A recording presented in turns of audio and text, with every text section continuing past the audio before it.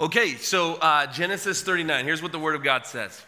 Now Joseph had been taken down to Egypt. Potiphar, an Egyptian who was one of Pharaoh's officials, the captain of the guard, bought him from the Ishmaelites who had taken him there. And the Lord was with Joseph so that he prospered. And he lived in the house of his Egyptian master. And when his master saw that the Lord was with him and that the Lord gave him success in everything he did, Joseph found favor in his eyes and became his attendant. Potiphar put him in charge of his whole household, and he entrusted to his care everything that he owned.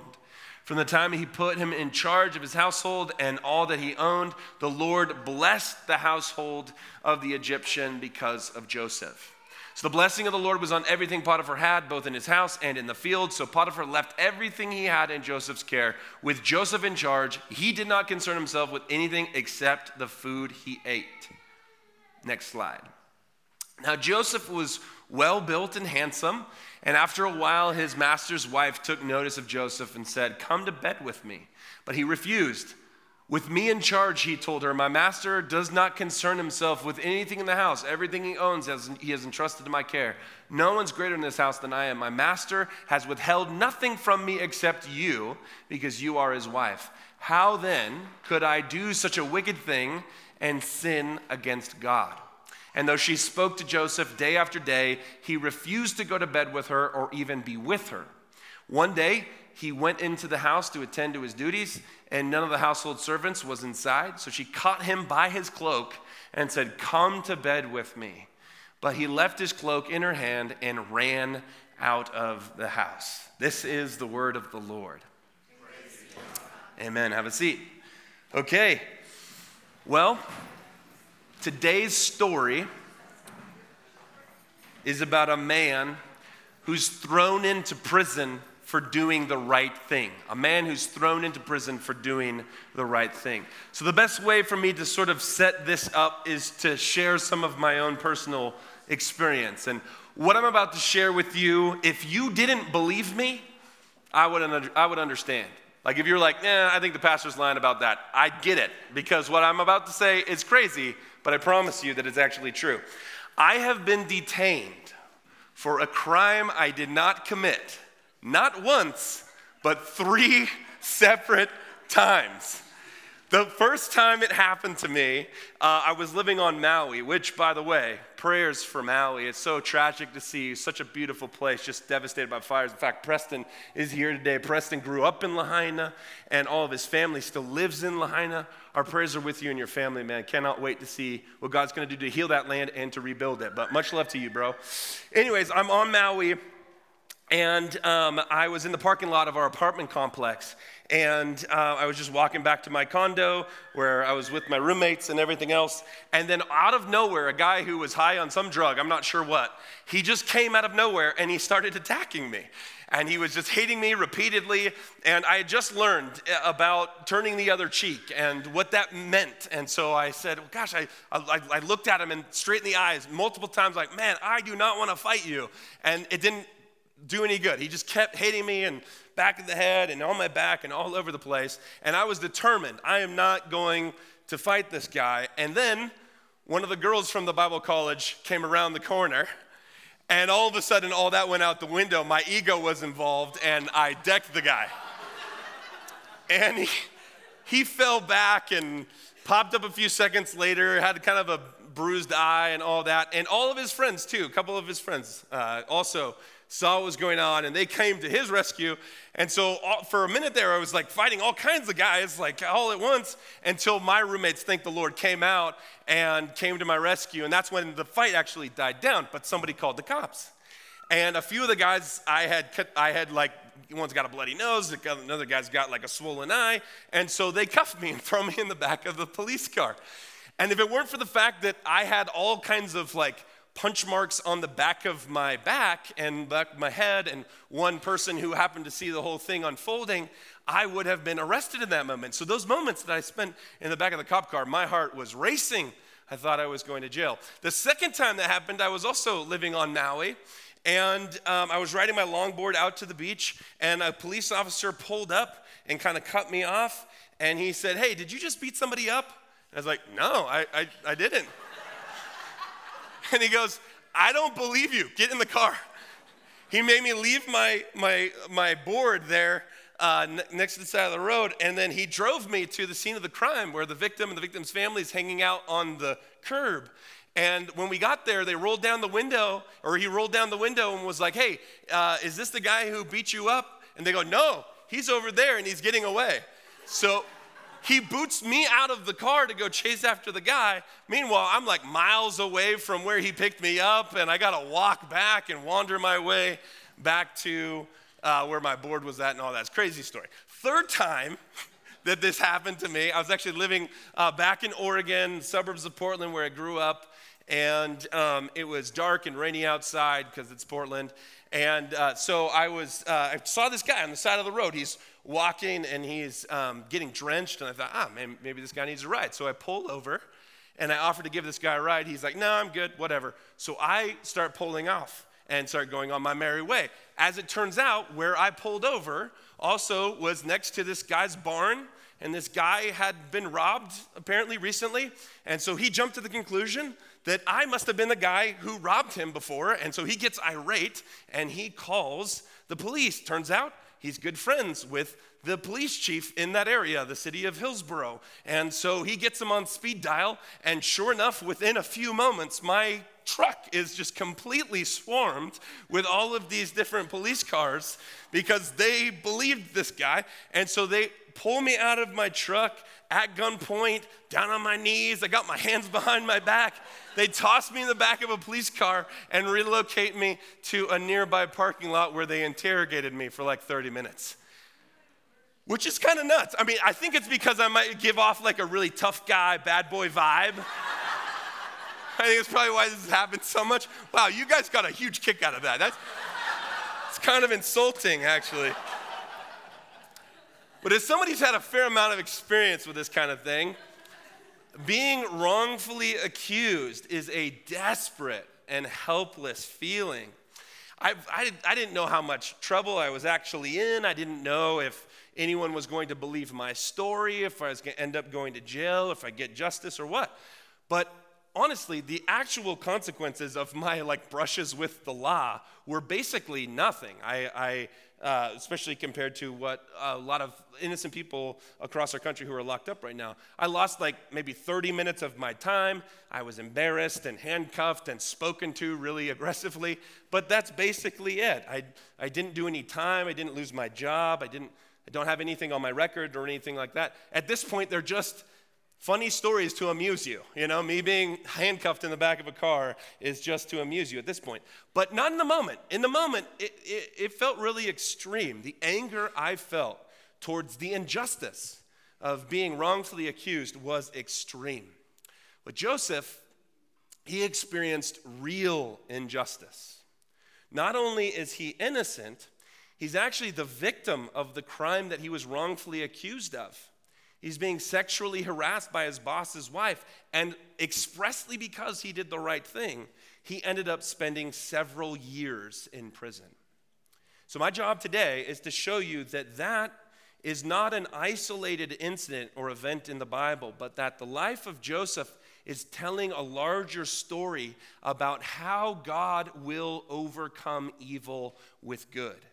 That one day the ultimate Savior will actually absorb the consequences of evil, even though he's innocent, and he'll release and give grace instead. So Joseph is not an outlier. This is actually an archetype in the story of the Bible. So here's how the story goes. Chapter 37 of Genesis, we're introduced to 17-year-old Joseph, and he's a good guy. He's just very immature. And so God makes him a promise through a series of dreams that he's going to become a great ruler. And last week I explored with you how those dreams are actually connected to the original blessing that God gave Adam and Eve in the Garden of Delight, where he says, take care of the earth and rule over it. That's the language in Genesis chapter 1. So in other words, what God is saying to Joseph is, good news, man. Through your life, we're getting this project back on track. You're going to be ruling with me to spread my vision of flourishing to all the earth. So that is really exciting and good news for Joseph. He's saying, listen, we're getting back to the Garden of Eden stuff, the good stuff that I had in mind from the beginning. But since Joseph is really immature at this point, he just has to tell his brothers about his dream. And because he does, his brothers actually hate him for it. So they hatch a plan to throw him into a pit, and eventually they traffic him to Egypt. And this is, if you're here last week, you remember this is the first example of what the Bible calls exile. So instead of being lifted up and honored and blessed in the land that God had promised him, Joseph is actually being stripped of his dignity, and he's being forced down, and he is being forced away from God's blessing and into slavery. So the reality of Joseph's life is the opposite of what God had promised him. His life is the opposite of what God had promised him. And today we're discovering that Joseph, he becomes a slave in the house of Potiphar, who is this high-ranking official of Pharaoh. Egypt was the undisputed world power at the time. So Potiphar is the captain of the guard, which means he's undeniably one of the most powerful men in the world at the time. And so the irony that we're meant to see in this is that God said that Joseph was going to be the one who was a great leader. He was supposed to be the leader, but instead he's a slave of a pagan ruler. It's even worse. He's like washing dishes or something like that. So I guess the first reflection for us to kind of contemplate together today is that sometimes in life you just feel defeated. You feel defeated, and you want to believe that God's word is true, and you want to hope in the reality that the kingdom of God is breaking in on the earth like he said it was. And yet you feel like the enemy is winning. And since I began my career as a pastor almost 17 years ago, people have been saying this about the Western church, that we're in decline. Secularism is quickly wiping out an entire generation of Jesus followers. And I get that, because when you look at a lot of the research and data, and when you look at the largest Christian denominations throughout the world, it makes sense why people are afraid. Far fewer people are attending church in the 21st century than in the 20th century in America. But what I say to that is, number one, the data doesn't tell the full story. There's so much more going on there than just the raw numbers. And number two, and this is important for our conversation today, when it comes to the promise of God and when it comes to the plan of God, he does not need the odds stacked in his favor in order to get the victory. And actually, from this story and many others throughout the biblical corpus, it would seem that he actually wants the odds stacked against him for two main reasons. The first one is this: he wants to cultivate faith in the hearts of his people. He wants to cultivate faith in the hearts of his people. Your faith muscle is not strengthened when God's plan appears easy and certain. That's not how you grow in faith. Your faith muscle grows when trusting God at his word requires a miracle. For example, Hudson Taylor is one of the famous missionaries to China. He counted 3 phases in great moves of God throughout history: impossible, difficult, and done. I love that. I think that's such a great statement of true faith. So witnessing God's power against impossible odds, that's what actually grows your faith. So I think there's a much different and more important question that we need to be asking as a Western church. Maybe the reason why we're in a crisis of faith in the Western church is because we've been too busy analyzing our society's deconversion, but we haven't been asking God for any real miracles. And we haven't been praying with any kind of actual faith, or we haven't been praying prayers that require actual faith. That is the question that I would pose to our society and to Christians in our world. The second reason why I believe God doesn't mind the odds stacked against him is because he actually gets way more glory when he pulls out a victory in the end. He gets way more glory. See, if God is all powerful as we believe him to be, then there's no such thing as a difficult miracle for him. There's not a promise that he's made to you that's a long shot whether or not he can pull it off. Therefore, I think just like in the story of Abraham and Sarah, we've been tracking this motif throughout the story so far, God is taking his time and he's letting the story unfold, maybe on purpose, to increase the improbability of the miracle for Joseph. So when it finally happens, Joseph's character is mature enough to become a great ruler, and God's glory in it is undeniable. And I think that's exactly what God's up to here. So sometimes you may actually be experiencing adversity so that God gets more glory out of your life. Now, I know that that doesn't bring you any comfort or anything. It's not meant to, actually. What it's meant to do is give you a little bit of purpose in your suffering and adversity. It does mean that there's actually an incredible future and an incredible reward if we're able to endure and be resilient during times where we're thrown into the pit, as Joseph was. And I want you to pay attention to how this plays out in Joseph's story, because it's extremely profound and powerful, and I think very beautiful.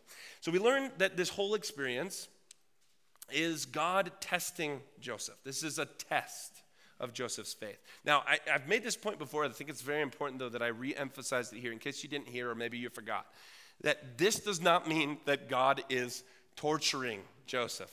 It doesn't even mean that God wants this kind of evil to happen to people. It means that God is able to use this sort of downward spiral to test the quality of his faith and his character. So I've believed and said to you many times that God wants to bless people who are trustworthy with real spiritual authority and real leadership. And adversity, going down into the pit, is one of the ways that God proves our faith. And this is very important. For example, Hebrews chapter 12, verse 11 says this: "For the moment, all discipline seems painful rather than pleasant, but later it yields the peaceful fruit of righteousness to those who've been trained by it." To those who've been trained by it. See, discipline has a training effect, and that's what God is using these moments in your life for.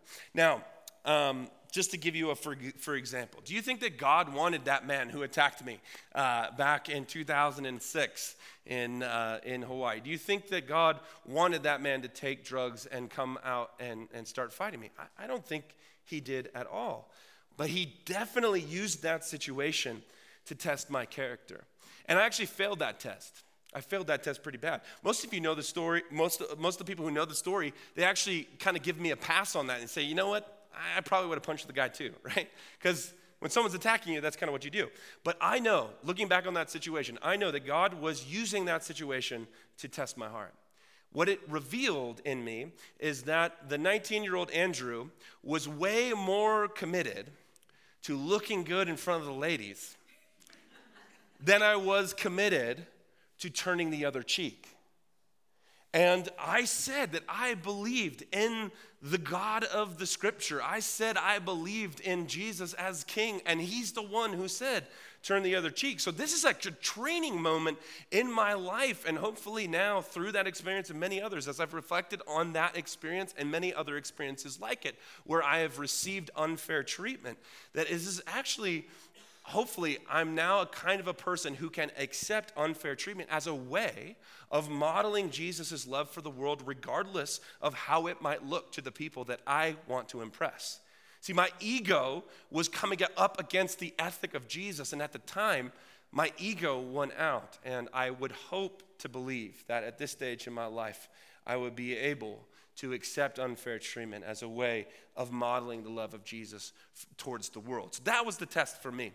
And so what I would say to you is this: don't resent or push back against the discipline of the Lord. Accept it, embrace it as God training you for righteousness. But the test that God gives Joseph is something a bit different. Here's his test. His test is, how will you handle disappointment? How will you handle being treated like a servant? How will you handle your unfulfilled dreams? See, based on those dreams, he expected his life to go in one direction. But the test of his faith was about how he responded when it didn't go in that direction. It actually went the other way.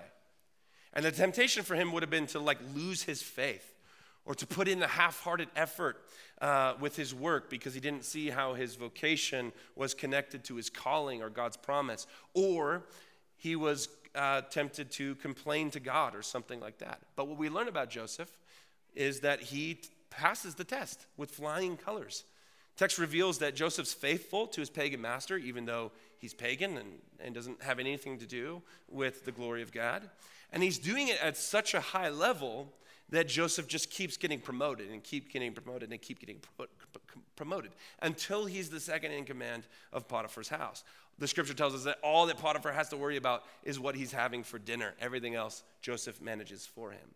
Now, this is an example to us. This is probably another unpopular opinion in the 21st century, but Ephesians 6, verse 6 teaches us to obey our earthly bosses or masters, if you will. Verse 6 says, obey them, meaning your earthly bosses, not only to win their favor when their eye is on you, but as slaves of Christ, doing the will of God from your heart. Serve wholeheartedly as if you were serving the Lord, not people, because the Lord will reward each one of you for whatever good they do. So the challenge for you and for me is to see these opportunities that you have to serve others in your life as quiet, unseen acts of devotion to God and not to people. So when you serve the poor, when you love the outcast, when you go the extra mile for a coworker or someone in your life who kind of drives you crazy and kind of bugs you, these opportunities, I believe, are gold. I actually think the people that are difficult for you to love are God's. It's like a treasure for you. They're God's grace to you. They're God's gift to you because they're giving you an opportunity to be devoted to the Lord in quiet, unseen acts of righteousness. Jesus in the Sermon on the Mount calls this secret righteousness. And I think every person in my life who I greatly admire practices all kinds of secret righteousness, things that you would never see, but they're doing quietly to honor the Lord. There's also another really beautiful thing that's going on here. The pit that Joseph's brothers throw him into, it becomes a metaphor in the rest of the Bible that represents hitting rock bottom.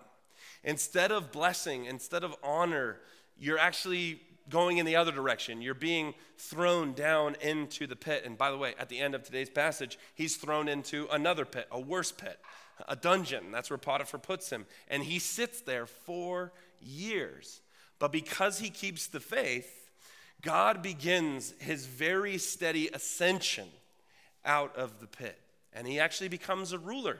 Because he's faithful, he becomes a ruler. There's a bunch of things to notice here. Number one, God is preparing Jacob to be worthy of his calling. He's preparing Joseph to be worthy of his calling. When he started, he's just like a no-name dishwasher type person, but now he's a general manager. And it's kind of a modest rise, but he's excellent at his work. And so the very point is this. Even when he doesn't know it, or especially because he doesn't know it, God is doing something deep beneath the surface of his life. One day, God is going to promote him to be second in command of the whole empire. And right now, he's getting experience in management and leading people and being trusted with resources. As far as he knows, he's just trusting the Lord and doing his job. That's the whole point. He's trusting the Lord, doing his job. But beneath the surface, God is forging the inner strength that's required for him to handle authority and power and spiritual responsibility when he ascends to be a great ruler. And don't forget what Jesus says in the parable of the talents. He says, because you have been faithful with a little, I will make you faithful with much. This is a rule or principle in the kingdom of God.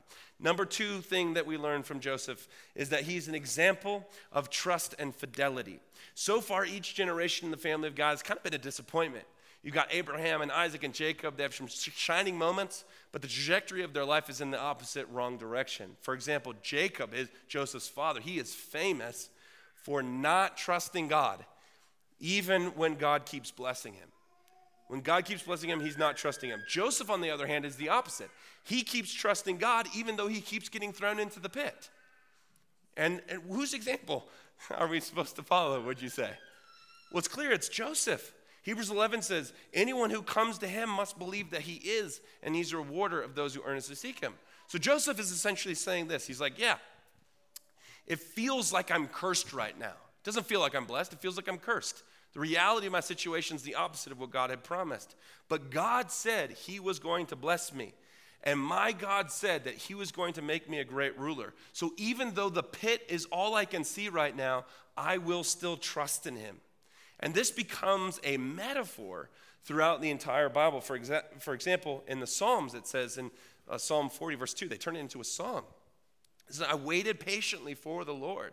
He turned to me, he heard my cry, and he lifted me out of the pit, out of the mud and mire, and he set my feet on a rock and gave me a firm place to stand. Also see Psalm 103, verse 2. See, some of us need to remember just simply who God is, the kind of God that he is, the fact that he doesn't go back on his word, he doesn't make a promise and then turn back on it. And then the second step is for us to just be brave. When you're in the pit, the call is to bravery. The call is to courage. We're going to trust the Lord enough that even when we're in the pit, our faith holds strong. Now, keep in mind that Joseph still has a long ways to go before he's out of the pit entirely. In fact, he's got roughly 13 or so years before he's out of the pit.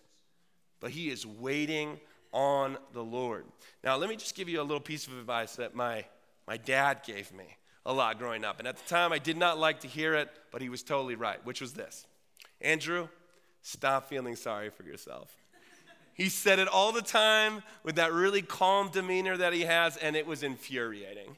But he was so right. He was so right. There's something about our generation and our culture, even though we have an amazing standard of living, we have so much in our favor. There's a deep dissatisfaction and disappointment that many people are feeling about their lives. Unfulfilled dreams, like they're not living into the hope of their callings and things like this, and they're just dissatisfied and disgruntled. And I see a lot of that in my work as a pastor. And I guess the point is that not that you wouldn't have people you can dialogue with and talk about your trouble and your pain and your suffering with. Definitely do that. But at the end of the day, don't adopt the mindset of a complainer. Don't become a grumbler. Because the reality is that even though your situation today isn't what you dreamt it would be, it does not mean that God is not coming through on his promise. In fact, he is coming through on his promise. So instead, when you're in the pit, wait on the Lord and be concerned about your faithfulness. That's the thing you can control. You can control your faithfulness. You can't control the pit. You can't get yourself out of the pit, but you can control your faithfulness. And that's the invitation. The thing that I see here that I'm just going to call the secret to Joseph's resilience, and this is the third thing we can learn from him. The secret from Joseph's resilience is that the Lord is with him. Look at these 5 different examples in the passage that we read at the beginning. These are instances in the passage where it talks about how the Lord was with Joseph, even though he was in deep pain. So notice the progression. The Lord's with Joseph. Then Potiphar takes notice. It's like, man, Joseph's different. God is with him. I don't know how to explain. He's just a different guy than the rest of us. And so because of that, then he wins favor. Because his boss notices that God is with him, he wins favor. He says, I can trust this guy. And so all of Potiphar's house is blessed because Joseph's in charge. That's the kind of people we want to be, connected to the presence of God in such a way that the things that we put our hands to are flourishing and blessed. Even when he's in prison later, at the very end of today's passage, we learn that God is faithful to him in his steadfast love. And I would say the Lord's with you too. That's the takeaway here. The takeaway is that the Lord is with you in the exact same way that he is with Joseph. The Lord has given us his Holy Spirit of power. And this is why I have dedicated my life to passing along the simple practices of enjoying the Lord's presence, because I think everything in the Christian life comes back to being connected to the presence of God. So when it comes to your resilience in times where you're in the pit, it's actually not about being tough. That's the one little modifier I would give to the don't stop feeling sorry for yourself comment, is that it's not actually about grittiness. It's not about that. It's actually about his presence and his steadfast love for you and you being connected to it. And then you can actually endure the pit.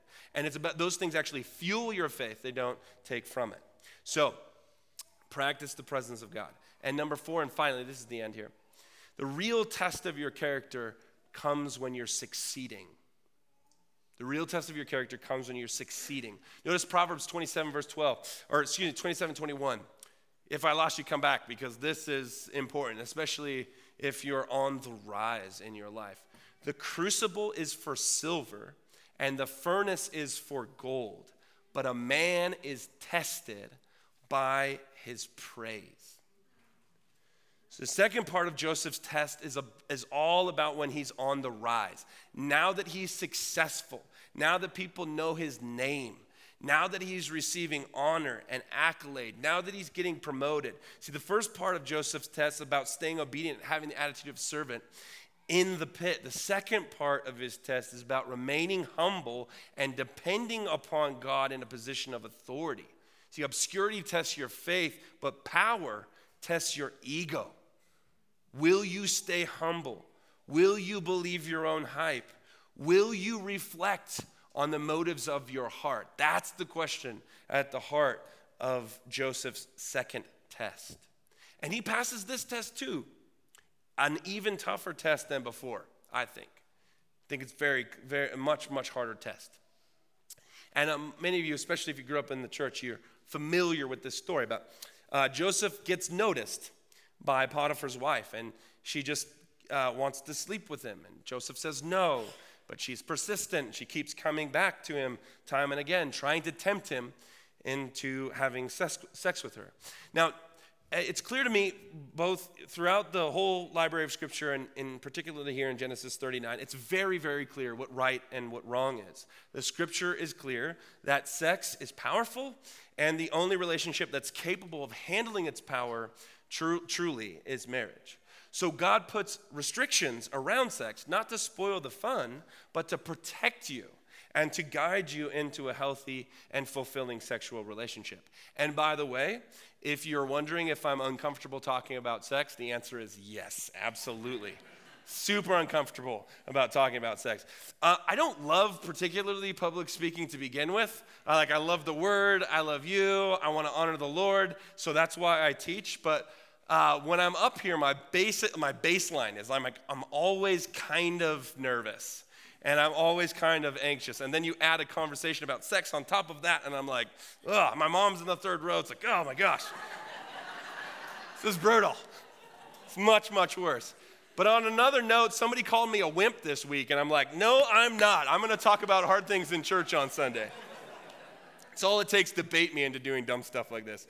Okay, so the Bible's really clear on sex. It is. But in my experience, people rationalize moral compromise on the topic all the time. See, Joseph could have rationalized sleeping around many different ways. Like, for example, he could have said, hey, God said I was going to be a great ruler, but look at me. I'm just a slave in this guy's house. Why should I listen to him? Why should I obey him? Also, he's a young man. If you're a young man, you know that your sex drive is a powerful thing. You don't always feel in control of that. So he could have rationalized, listen, I'm trying over here. I'm doing my best, but she came on to me. I've heard that rationale several times myself. And then also, let's not forget that always popular, everybody's doing it. So why can't I? But Joseph, despite all of that, he's faithful, and he's actually victorious over sexual sin. Here's how he does it. We need to look at his strategy. You need a strategy to overcome this kind of temptation. He has a very distinctive strategy. Number one, he resists temptation. He says no to sin. And that works. That actually works for him because he's got willpower and devotion, much more than can be said than some of us. And it works until finally Potiphar's wife traps him in her room, grabs onto his clothes, and basically sexually harasses him, forces herself upon him. So in other words, a simple no means no is just like not going to do it in this situation. She's forcing herself on him. And so Joseph has to change his strategy. It's like the simple resistance isn't going to work here anymore. So he ramps up his strategy. And in verse 12 it says, he left his garment in her hand, fled, and got out of the house. He got out of there. The urgency and the intensity of his strategy for resisting temptation had to change because the situation had changed. He's like, listen, either I'm sleeping with this woman, which I don't want to do, or I'm leaving with my clothes. Or without my clothes. And he basically chose to leave without his clothes. So sexual temptation is not something, especially young men, but I think all of us, sexual temptation is not something that we can get away with like hanging around.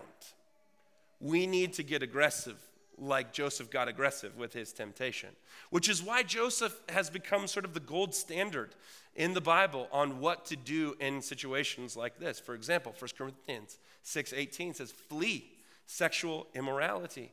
All of their sins that a person commits are outside the body, but whoever sins sexually sins against their own body. Also see 2 Timothy 2:22 and many others. So I doubt your boss's wife is like trying to pin you down for sex. I mean, I hope not. And actually, as I say that, it kind of came out tongue in cheek, but I know that like if the situation were different, and I know that there's actually been many of you who've been taken advantage of and been coerced into relationships that you don't want to be in. Joseph had the physical strength to get away from her, but I know that sometimes the situation is reversed, and that is just not the case. So I don't mean to like make light of anyone's situation, especially if you have been sexually harassed or sexually abused. I have nothing but just genuine compassion and sympathy for you. I believe the Lord wants to heal you. This is serious stuff. But all that to say, just because we're not in the exact same situation as Joseph, there is still plenty of temptation that we just need to straight up flee. We just got to be willing to flee. We live in a world where Potiphar's wife is everywhere, right? The age of the internet and the sexualization of modern culture has brought sexual temptation, I think, to a whole new level. Pornography is a multi-billion-dollar-a-year business. Last week, we talked about how the sex trade has become a massive global enterprise that exploits marginalized children all around the world, millions of them right now being trafficked. The latest data, post-COVID data that I've seen from Pure Desire says that over 80% of Christian men and almost 60% of Christian women admit to unwanted sexual behavior. Now, that's kind of a broader category, but I think what's being said here, my guess is that this is talking about occasional or habitual porn use and things like masturbation. Now, I don't have time to fully explain all of this right now, but what this suggests to me is it's about more than just sex. It's actually about gratifying our sexual desires and how it's become a primary way that people worship the cult of self. This is actually about worship. Sex is not the problem. Sex drive is not the problem. The problem is sexual desire that's been distorted, turned inward so that sex becomes a self-centered form of idol worship. So instead of an expression of intimate love between married people, sex has become a way that I put myself first. It's a way that I gratify my desires in my flesh. And many, many, many people in the church are completely dominated by this sin. And deep down, you don't want to let your desires run the show. You don't want to be a slave to your desires, and yet you feel unable to resist the temptation. So Pure Desire recognizes this sort of toxic cycle when it comes to sexual sin. Shame keeps us silent. If I ask for help, my community is going to ostracize me, reject me, or shame me, or something like that. Or number two, feeling helpless or powerless keeps us stuck. I've been struggling for years. How could I possibly have victory now? It's been going on forever now. And then hopelessness sets in.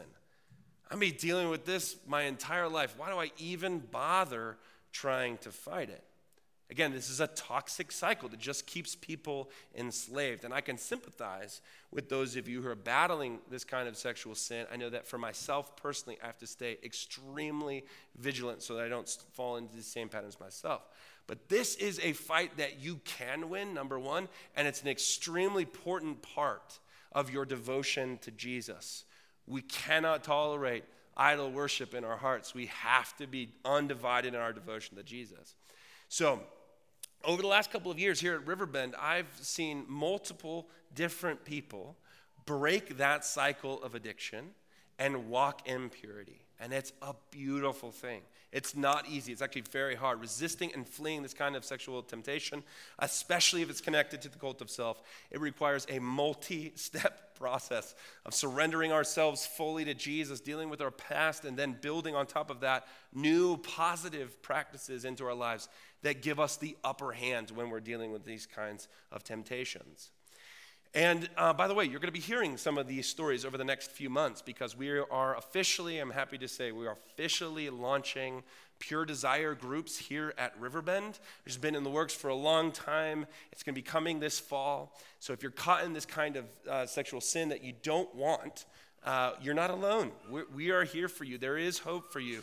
much, much more to come on this kind of thing in the near future. But as a part of rolling out Pure Desire here at Riverbend, we're going to be sharing some of these stories, very courageous stories of people coming forward to talk about how they have experienced freedom by turning to Jesus. It's a beautiful thing, something to celebrate. You guys with me on that?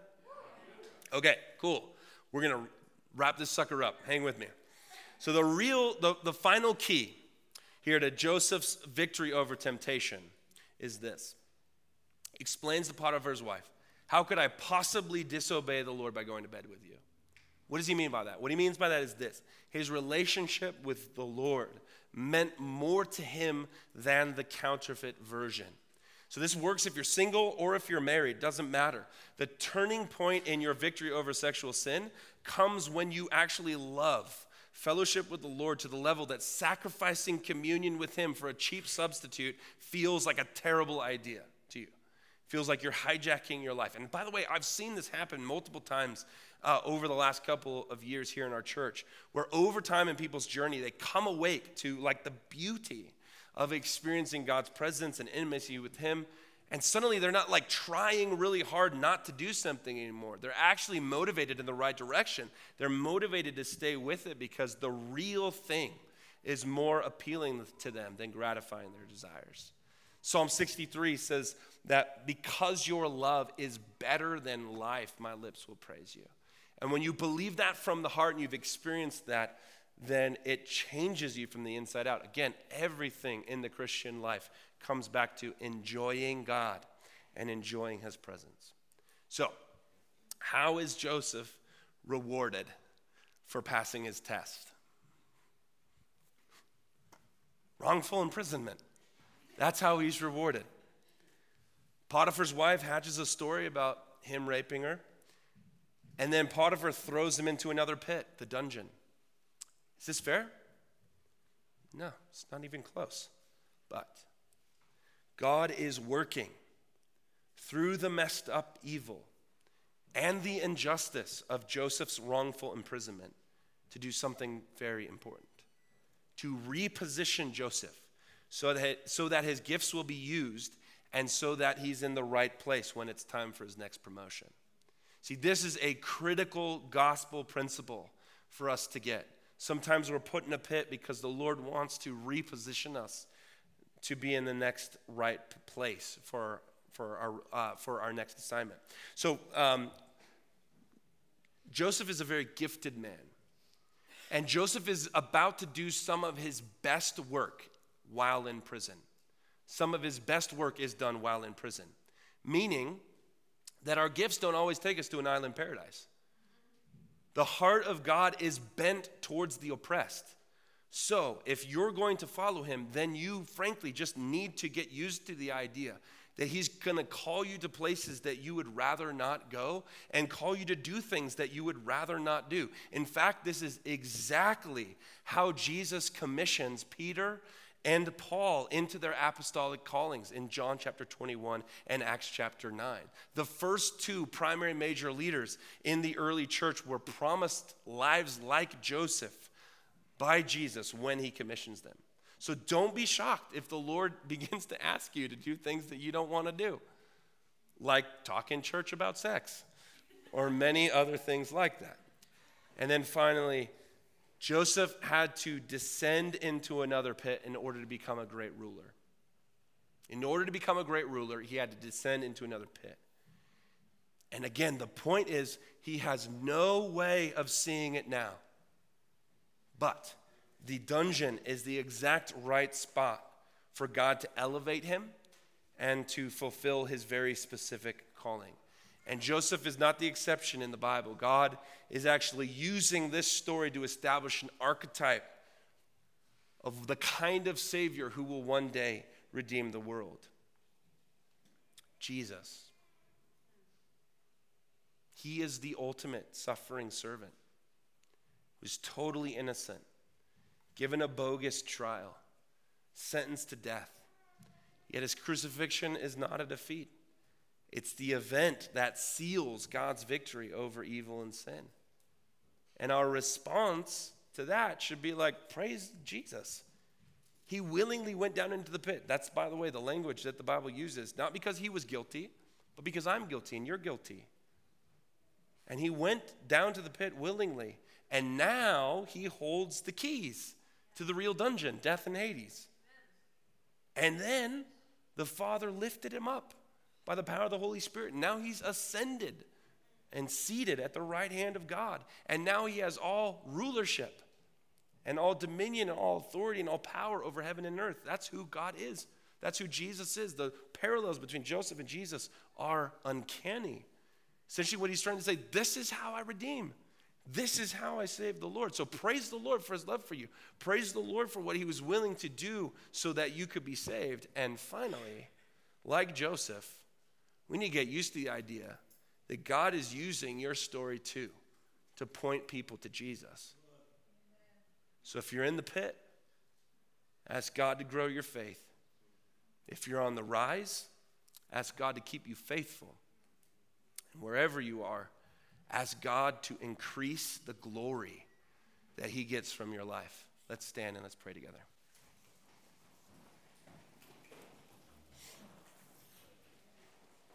Father, we just want to say thank you. Thank you for this beautiful poetic story of how you have made and overcome evil with good.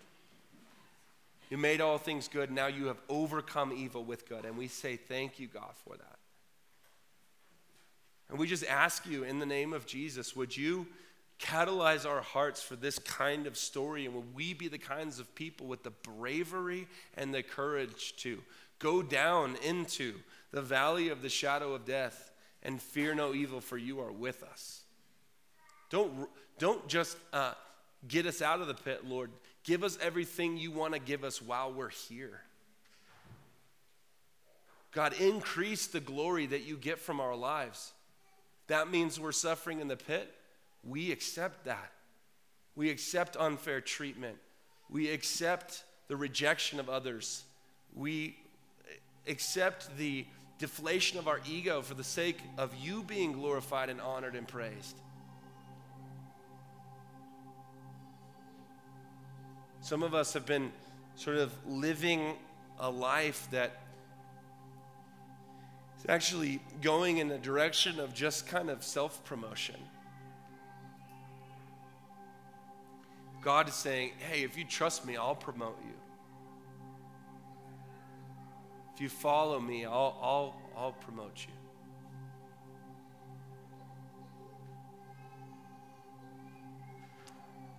And I just want to encourage you, give you courage, give you bravery in this moment, that the secret to resilience is that the Lord's with you. And I just want that for you. I want you to be resilient in the name of Jesus. So I just pray like Jesus prayed on the day he rose from the dead when he went to go visit his disciples. He said, my peace I give to you. Receive the Holy Spirit. So Holy Spirit, we pray that you would come. Give us courage. Give us bravery. Give us resilience, God.